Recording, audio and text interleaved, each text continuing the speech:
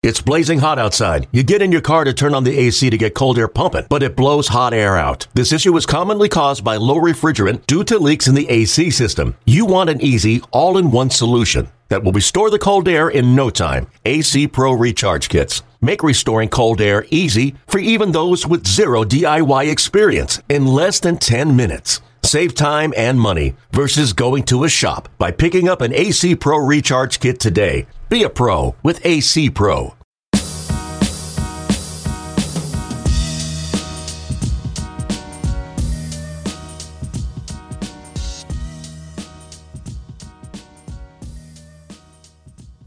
Welcome to the third episode of the Curly W Live podcast. As a reminder, you can always find the podcast on Curly W Live, which is curlyw.mlblogs.com, nationals.com/podcast, and on iTunes. You can listen to new episodes and go back and in the archives to find past episodes. So for this podcast, we recorded it during the recent 6-game road trip that took the Nationals from Pittsburgh to Atlanta. And during the road trip, we sat down and talked with Dan Coco, the on-field reporter for Nationals Broadcasts on MASN, and Chip Winfield, the producer of Nationals Broadcasts on MASN. And as you remember, in episode 2, we talked to Jackie Coleman and Jerome Harushka about the in-game entertainment and the production side of things at Nationals Park. You know, what is going on at the park behind the scenes. You're sitting in the stands, you know, what's going on behind the scenes. So for this episode, we wanted to give fans a look at what goes into a broadcast on TV. So you have a sense of what's going on at Nationals Park, and now when you're at home watching the game, you kind of have a sense of what's going on through the eyes of Dan and Chip. So it was 2 really good interviews. There's a lot of good information from both guys. So we'll get you to those in a second, but don't forget to stay tuned after the interviews for a look ahead at the upcoming homestand and a sneak peek at our next episode. So as Nationals fans, you obviously know Dan Coco. He is the on-field reporter for Nationals Broadcasts on MASN, as well as the host of Between Innings with Dan Coco podcast. Dan has been a staple of Nationals baseball since 2012 when he served as the beat writer for MASNsports.com. And he transitioned to the role of on-field reporter in 2014 and has been a part of the team that brings you Nationals baseball every single night ever since. In this interview, we talked to Dan about his career path, the transition from beat reporter to on-field reporter, some of the people he looks up to in the industry, talks about his behind-the-scenes staff a little bit, makes mention of Chip a couple times, and how important Chip is to what he does every single night. We talked a little bit about his game day preparation, as well as some other fun topics. So here's our interview with Dan Coco, and I hope you enjoy it. All right, we are here at the Curly W Live podcast studios, and with me today is Dan Coco, the on-field reporter for Nationals Broadcasts on MASN, as well as the host of the Between Innings with Dan Coco podcast. We'll get to that podcast later, but first off, Dan, thanks for joining us today. Hey, Kyle, it is my absolute pleasure to be here with you. We'll talk about the podcast later, but first let's talk a little bit about your career path. Let's do it. All right. Let's go. All right. You're in your 4th season with MASN as the on-field reporter and 6th season covering the team. Yes. And you transitioned to your position as on-field reporter after spending a couple years as the beat writer for both the Ravens and the Nationals for MASNsports.com. So I guess my first question is, when you were writing, actually when you were coming out through college and when you were writing for MASNsports.com, was being a on-field reporter ever, in your plans or something you aspired for? I always wanted to cover sports on television. That was always my goal. I went to University of Delaware, and I did work for the student TV station there. I also did work for the student newspaper and the student radio station, but working on air in a television capacity covering sports was always the ultimate goal as far as I saw it. Now, did I see myself as the on-field reporter for a Major League Baseball team? No, but I knew that I wanted to be working in television. I knew I wanted to be in front of the camera. And so I got an opportunity with MASN to do a variety of things very early on when they were kind of relaunching their website and putting a lot of resources into it. I did some behind-the-scenes stuff for them. They gave me the opportunity to cover the Ravens, and it was writing, so it wasn't what I really wanted to do, but I was covering an NFL team, and I loved it. And then bumped up to covering the Nationals in 2012 and got an opportunity to do a little bit more on-air stuff for our pre- and post-game show, Nats Extra. And then the job just kind of fell to me in 2014. I got a call in spring training when I was covering a Nats-Astros game in Kissimmee, Florida. Lovely Kissimmee. Yes, lovely. And was asked whether being the on-field reporter is something that I wanted to do. And I said, "You bet your, you know what, I do," and here we are. So I didn't necessarily see myself in this exact role, and the writing was always kind of the means to an end to hopefully put myself in a situation where I could be on air. But it's worked out, and I've had a ton of fun doing this, and I get to talk about baseball on TV. So could be worse. There are certainly worse things that I could be doing with my days. Do you remember, whether it was in college or early on in your career, your first on-camera hit or moment or piece that you did? I remember I did a lot of on-camera stuff for the website early on when I was covering the Ravens, and then I got the opportunity for our Mid-Atlantic Sports Report show to do some kind of game previews and some game recaps in the studio. And those were enjoyable, and they were a nice bit of experience, but the first time that I ever really got the opportunity to do, like, the way I saw it, like some legit on-air work was one day, I believe it was in 2012, my first year covering the Nats. Ray Knight got sick and was not able to, this was, like early afternoon, was not able to work that day. Oh, wow. And I got a call from Chris Glass asking me whether I could grab a suit, drive down to the park, which I was going to be going anyway, and be the analyst, the co-host along with Johnny Holiday for that day's game. And very big shoes to fill, filling in for Ray Knight, a World Series MVP, right, and a guy who has forgotten more about baseball than I will ever know. But that was a total thrill. But I was there with Johnny for pre and post, and it was a lot of fun. So that was a cool experience. Did Johnny have any advice for you, or do you remember if he said anything to you? Johnny's great because first of all, he runs the show, and he kind of teed me up in situations that made it easier on me. But I think anytime that I've gotten the opportunity, Johnny also was ill one time last year, and I filled in hosting the postgame show. Right. And then it was kind of the same thing that Ray told me, which is just have fun with it, man. I mean, it's baseball, it's television, and just enjoy it. Let your knowledge kind of do the work, and those two are such pros that it's easy to work with. Right. So back in 2012, you're in spring training covering the game for Astros, and you got the job, or covering 2014. Sorry, yes. You get the job. What was that transition like? From that moment to opening day? It was difficult because that year I remained on as the beat writer. Right. So I was essentially doing two jobs during that season. I was the sideline reporter and I was the beat writer for the website. But I was trying to cram as much learning as I could into that spring training window, because I knew that come opening day I would be terrified. And so we do typically six spring training broadcasts, but it's very different during spring. I'm doing interviews that you guys help facilitate with players during the game. It's not as much, the type of reporting that I do during games in the regular season, where I'm giving updates or reports on things that I feel are relevant. But it was fun. It was exciting. But that first year overall was a total learning experience for me, going from a world where I had as much, especially on the internet, writing on the internet, you have as much space, as much time really as you need to tell the story that you want, to now I'm on camera and I need to tell a story in about 25 seconds. Yeah. So that was a challenge for me, and I would like to think that I've gotten a little better at that over the years. So is there anything that today on May 17th, 2017 that you wish you knew 2014, or wish somebody would have told you back then? I think it might kind of go along the lines of what I was just saying, which is that you don't need to tell everything, and that was a challenge for me. I wanted to be as informative as I could and show that I was worthy of the job and that they didn't make a big mistake putting me in that role. The sideline reporter job, I feel like sometimes can be useful, sometimes depending on how, in whatever sport, whatever game it's utilized, there might not be a whole lot that is brought to the table there. I wanted to be someone that brought something to the table, that created some value. And so I tried to be incredibly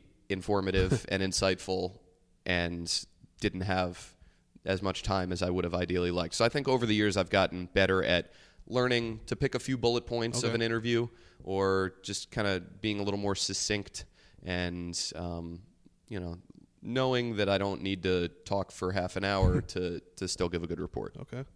Are there any reporters in the field that you've really kind of looked up to in this role, or that you've sought out for advice? Yeah, Kevin Burkhardt, He's the best. He is the best. No, none taken. That's what everyone in the industry says. Yeah. And I think there's two parts to that. Kevin is incredibly talented and kind of tuned into the game. He's also one of the nicest guys you'll ever come across. And I think I tried to take learn multiple things from him in that regard. That, he was very open in spring training of 2014. I introduced myself. I hadn't met him prior to that, even though I'd been covering the Nats for a couple of years at that point. He did that job for, I want to say, 7 or 8 years. He was there for a long time. He was. And so I kind of felt like he was the godfather and really knew how to do the job and do it well. And he was very helpful early on, just telling me how to attack the role, things that I should look for, things that I should not spend that much time focusing on, and gave me his number the first time I ever met him and said, anytime you have a question, feel free to text me or call me. And we've maintained a relationship now that he's on to much bigger things.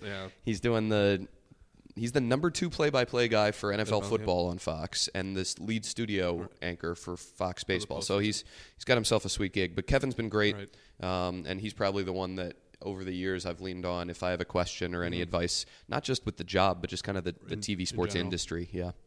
Okay, so today's game, we played tonight at 7 o'clock. Walk us through a bit of your preparation from maybe this morning or this afternoon to 7:05 first pitch. Sure. So standard 7 o'clock game. I'll wake up, later than the average human. And immediately I'll read up on stuff that's going on around the team, around the league, around the opposing team that the Nationals will be playing that night. And I'll have an idea who the starting pitcher for our club will be, as well as the opponent.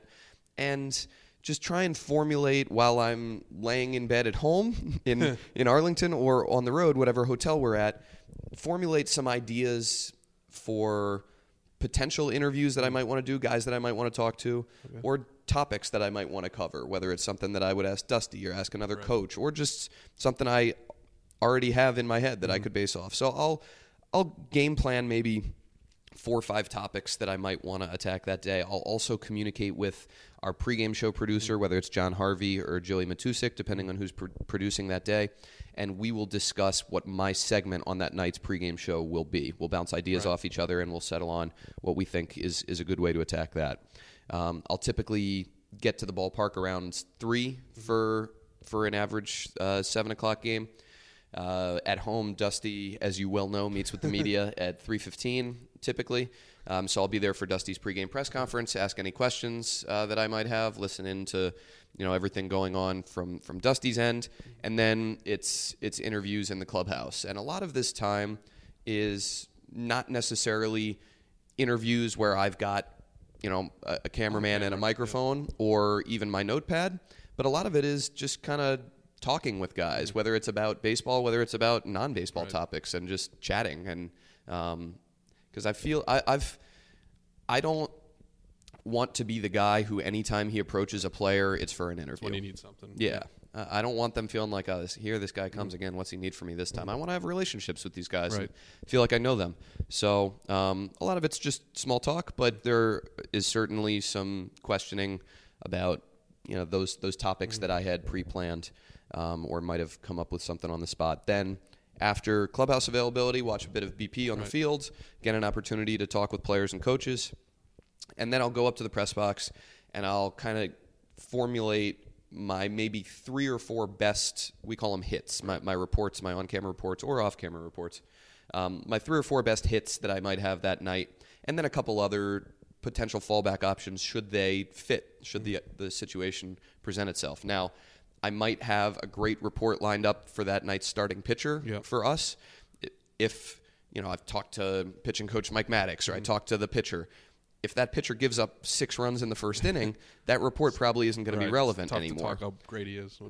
Exactly. Exactly. So you have to be able to adjust on the fly, and there's a lot of factors that go into determining what reports I do that night and when I do them. There's a lot of moving parts in the truck, a lot of elements that my producer Chip Winfield, who you're going to talk to as well, is dealing with. And so I'll communicate with Chip throughout the game and try and figure out when I can best get my reports in. So that's the game. I do my segment on the pregame show. I'll talk to Chip, our in-game producer. I'll tell him what I have that night. Head down to the fields a couple minutes before the game. I wish you guys well. Well, yes, we wish each other luck as the start of the game. We do. Tell me to have a great show, which is always very nice of you. And then away we go. Okay, so I'm not going to make you pick a favorite player, but when it comes to walk-off interviews, what do you think makes the best walk-off interview possible? I'll say this, kind of leading off.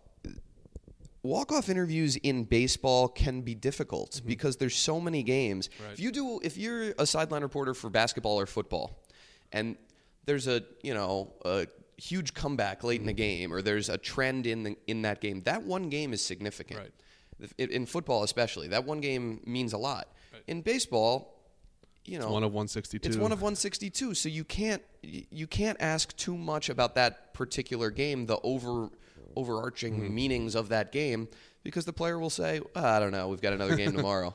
So I think what makes a good interview is someone who is open to discussing. I hate the what were you thinking, what was your approach, but especially in like a walk-off home run type situation, you want to know what a guy was looking for when he steps in. You want to know how he's planning to attack that at bat. But I think most importantly, and this is one thing that Max Scherzer is great at, you want someone who's willing to take you into their world.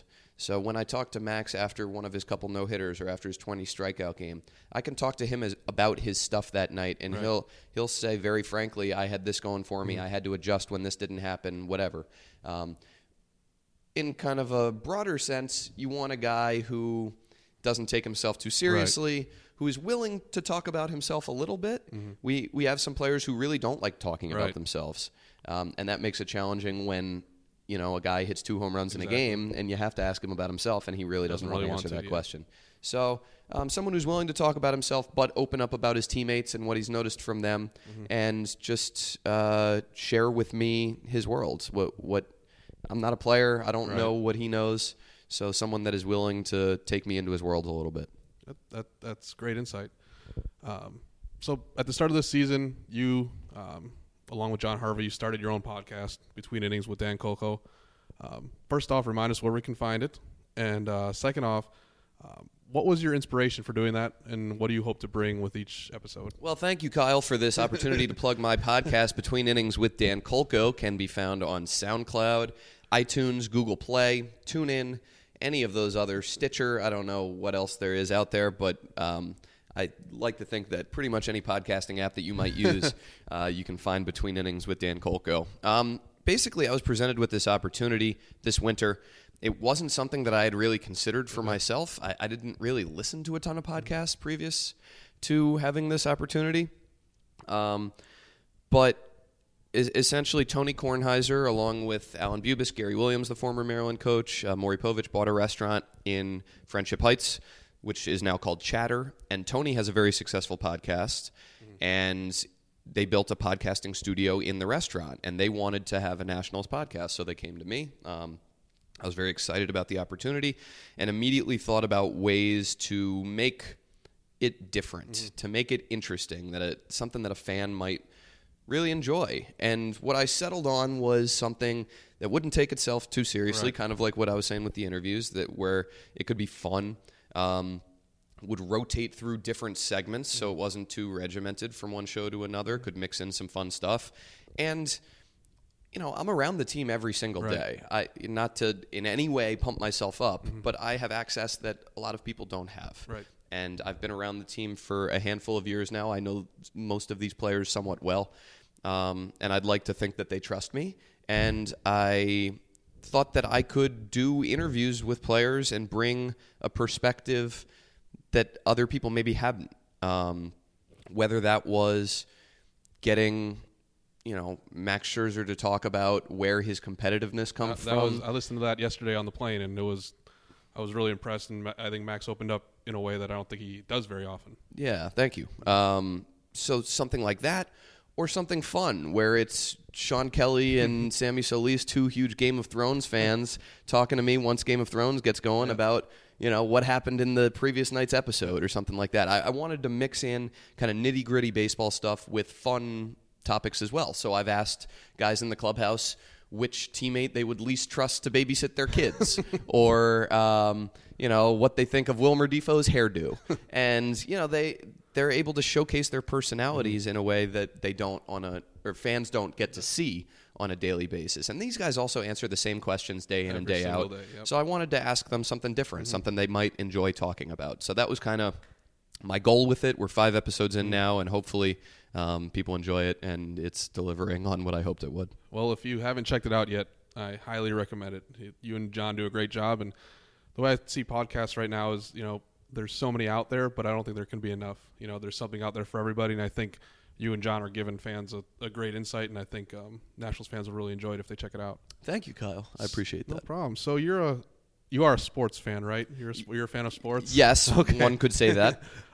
So when you watch a game, whether it's another baseball game, basketball, football, hockey, how often do you catch yourself either, watching it as the on-field reporter, as it's your profession, or a fan?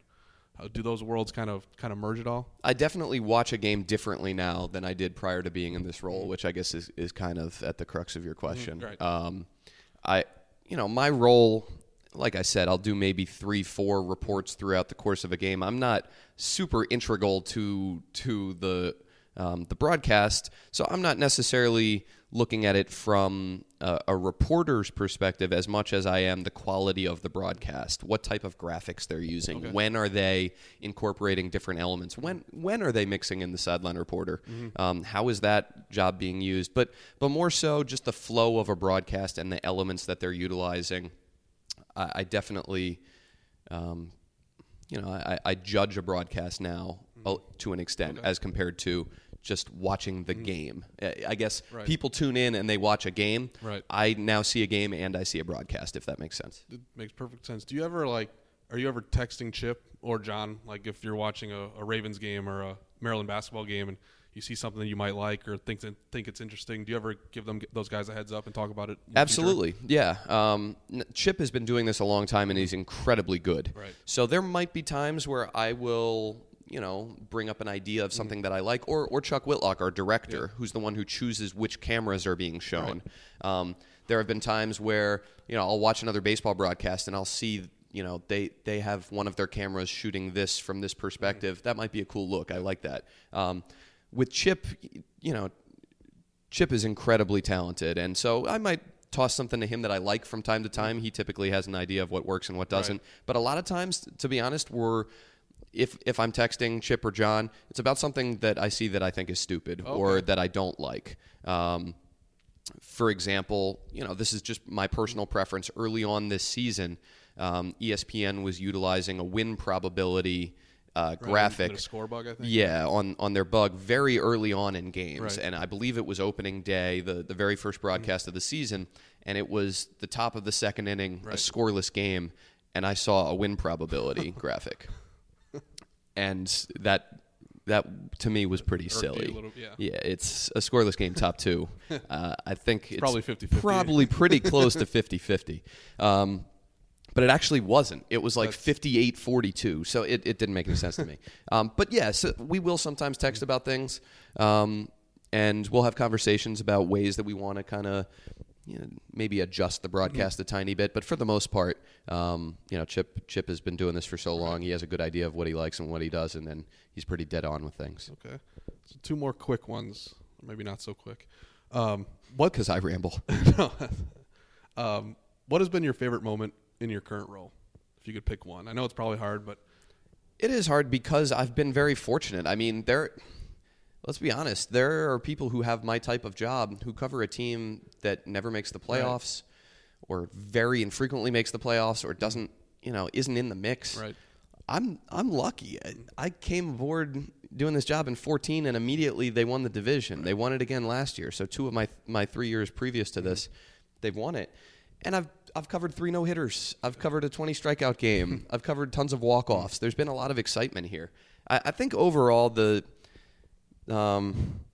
first no-hitter, the Steven Souza catch, Jordan Zimmerman, Jason Worth getting Jordan with the pie, getting me with the pie is one that sticks out. And then the clinchers, 2014 in Atlanta was just a thrill. That was the first time that I had really been a part of that before, and the chaos and everything. And it's special.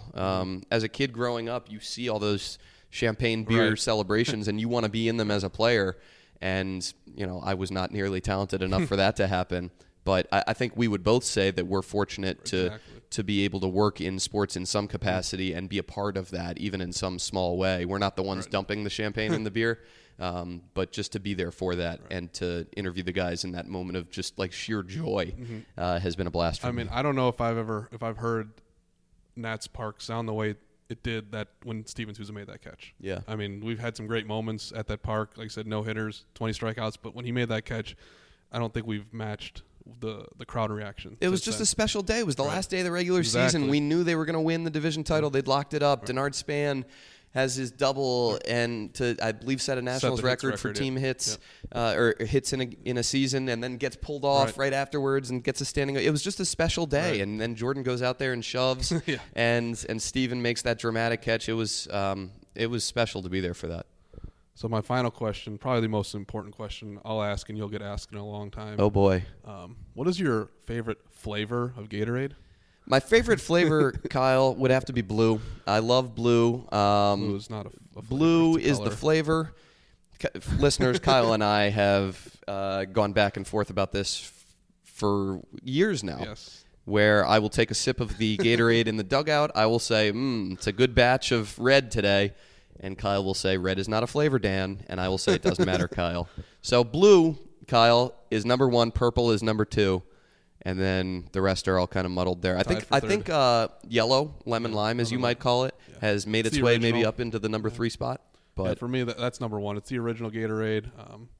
You get a best of both worlds with the lemon and the lime. Don't really taste much yellow in there, but whatever. I will say that if I taste the batch of Gatorade, and let's say it's a blue or a purple, and it's a good batch, I know it's going to be a good day. Okay. We're going to have a smooth broadcast. Right. Nats are going to play well.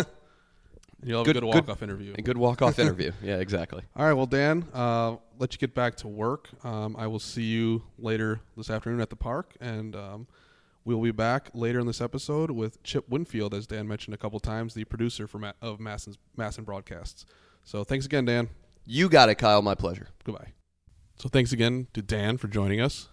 So for our next interview, we shifted the focus a bit to an area that fans rarely, if ever, get to see. Chip Winfield, who Dan referred to a few times in his segment, is the producer of Nationals baseball on Masson. Chip runs the show from their TV truck, which is either located at a specific truck dock, inside a park, or in the parking lot. Depends on the stadium and where they house their TV trucks.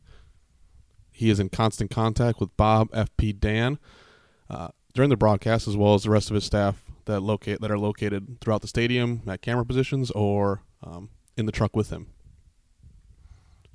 Like we talked about when Jackie Coleman visited us for episode 2, you may not know Chip specifically, but you definitely know his work, and you have since the club moved to DC in 2005 because he's been with Masson that long. So if you're sitting down at home at 7 o'clock on a Tuesday night and you're watching the Nationals game, you are taking part in what Chip and the rest of the Masson crew puts together. And I think it sometimes gets lost, how many important people there are behind the scenes of these broadcasts. We obviously get to see the broadcasters, Bob Carpenter, FP Santangelo, Dan Kolko, and the other reporters, but the amount of very important, talented staff that it takes to pull off 162-game broadcasts, the pre- and post-game shows, rain delay programming when they have to fill time during a rain delay. It's truly amazing, and we hope listeners get a better sense of that through this conversation with Chip. And we are back at the Curly W Live studios with our second interview of today's podcast.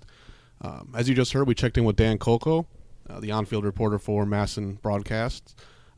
So let's take a second and check in with the person behind the scenes of those same broadcasts. On podcast number 2, as you remember, we talked to Jackie Coleman about how you as fans know her work, but you may not know her personally. The same goes for our next guest, Chip Winfield, producer of Nationals Baseball on MASN.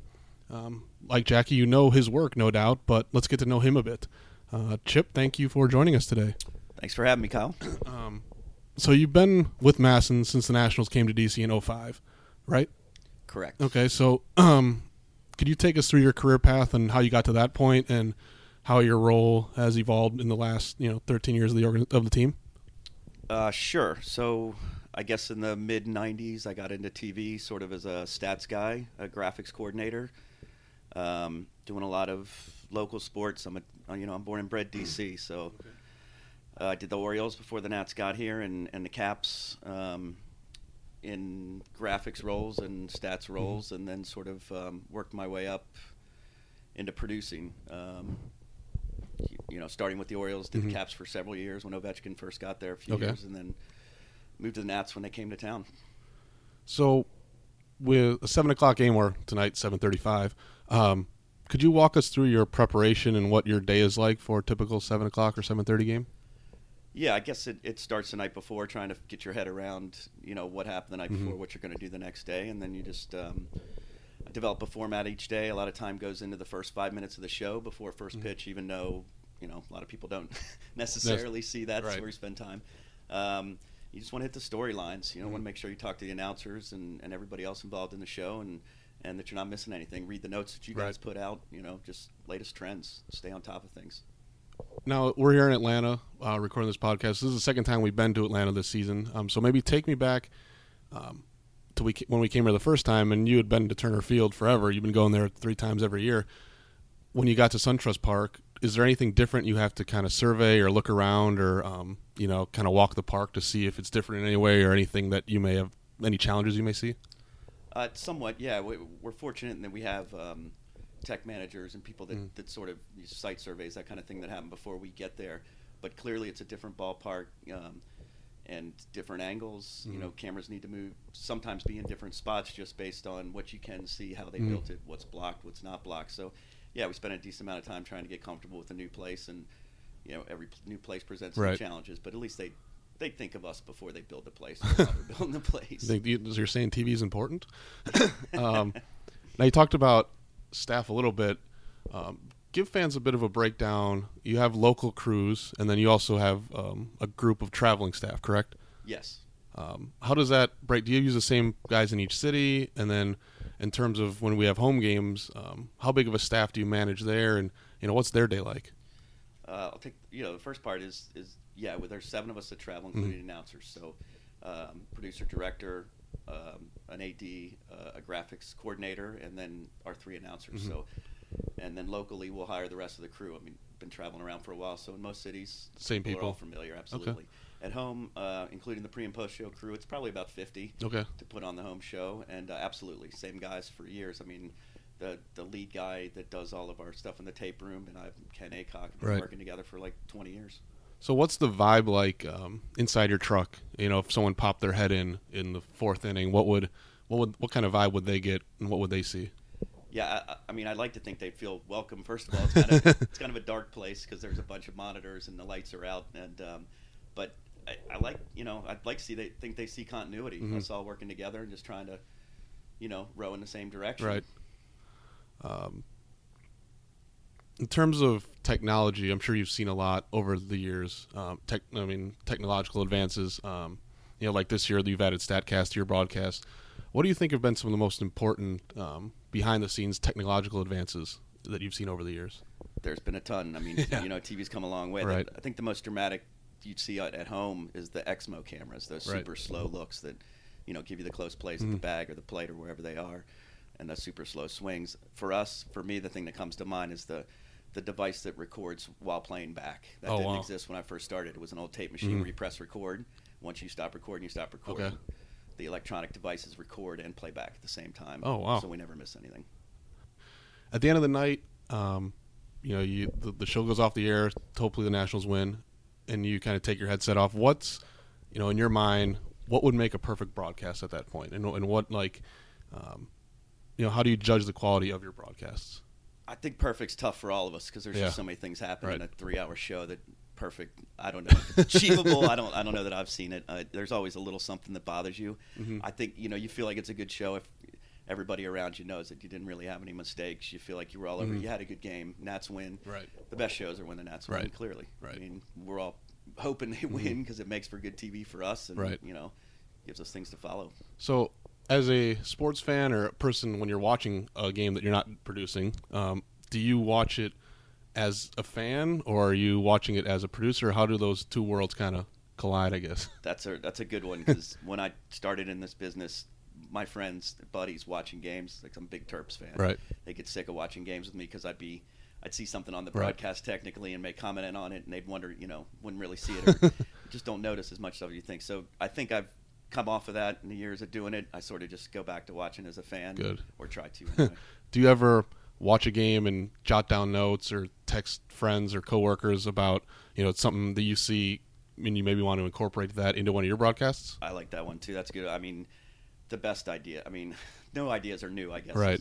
So you're absolutely taking stuff from other people, trying to incorporate it into the way you do things you like, things you see. I mean, maybe cliche, but a lot of the best ideas are stolen. That's very honest of you. You said you've done a lot in your career, like you said, Caps games, obviously baseball. Is there any non-baseball or non-nationals event that you would like to cover, kind of like a bucket list item? I think I'm a big golf fan. Okay. I'd love to get down to the Masters. Oh, yeah. I mean, I guess probably these days more of a fan than in coverage, but I think if I could pick one event to produce, and it'd be the Masters. Yeah, I'm always amazed at golf broadcasts, like the way they cut back. I mean, I'm very new at this and don't really understand as much as you do, but the way they cut from hole to hole, and I mean, it's what goes on behind the scenes there. I think it's got to be almost organized chaos, I guess. Absolutely. Like, a lot of the stuff you see is on tape seconds ago or moments ago, because they don't like to sit there and watch. But yeah, it's pretty fast moving in there as well. So my last one for you today: what has been your favorite moment in the truck, or favorite team moment in your time doing this? I mean, it's got to be the clinches. I mean, the one in 2012. Right. For us was fantastic because it was at home, which gives us all our resources, all our best people to cover it.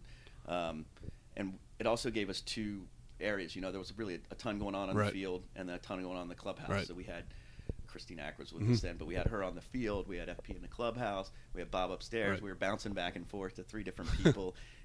Everybody's going nuts. Ryan Zimmerman reaction coming in the dugout when he found him. Just Gio on the field with champagne. I mean, so many memories vivid in my mind from 5 years ago. In a situation like that, how long do you have? Do you once the clinch happens and the celebration keeps going and going, is there a time where you have to be like, all right, we got 5 minutes left, 10 minutes left, or can you pretty much have free reign? We're lucky with our network. There's nothing necessarily we have to get to, so it's. I mean, a night like that, we're going as long as the team takes us, no doubt. Is it any different? And then our other two clinches have been on the road. Is there anything more difficult or different, or things you like more about being on the road in a situation like that? Yeah, I think there's pros and cons to both, but give me the home thing for the fan. Yeah, I think the visuals of that was pretty special, and it lives forever. I mean, you still see highlights from that day. No doubt. The video from that one's about. I mean, Pittsburgh was great. Whenever they clinched, it was great, but the field and that one too was funny. In 2012, they didn't win by getting the last out. Right. They did that in Atlanta, exactly. Right? With the last out, they clinched. But in the first one, they found out on the scoreboard. Right. Because Zimmerman walks into the dugout and finds out, and that's where he and then the murmur starts going across the stands, and you start to realize it. And then last year in Pittsburgh, we had to watch the Mets game. It was about 20 minutes. We were sitting in the truck. How was that for you? So it brings up another question. Were you just sitting there and filling for that 20 minutes? Pretty much. Wow.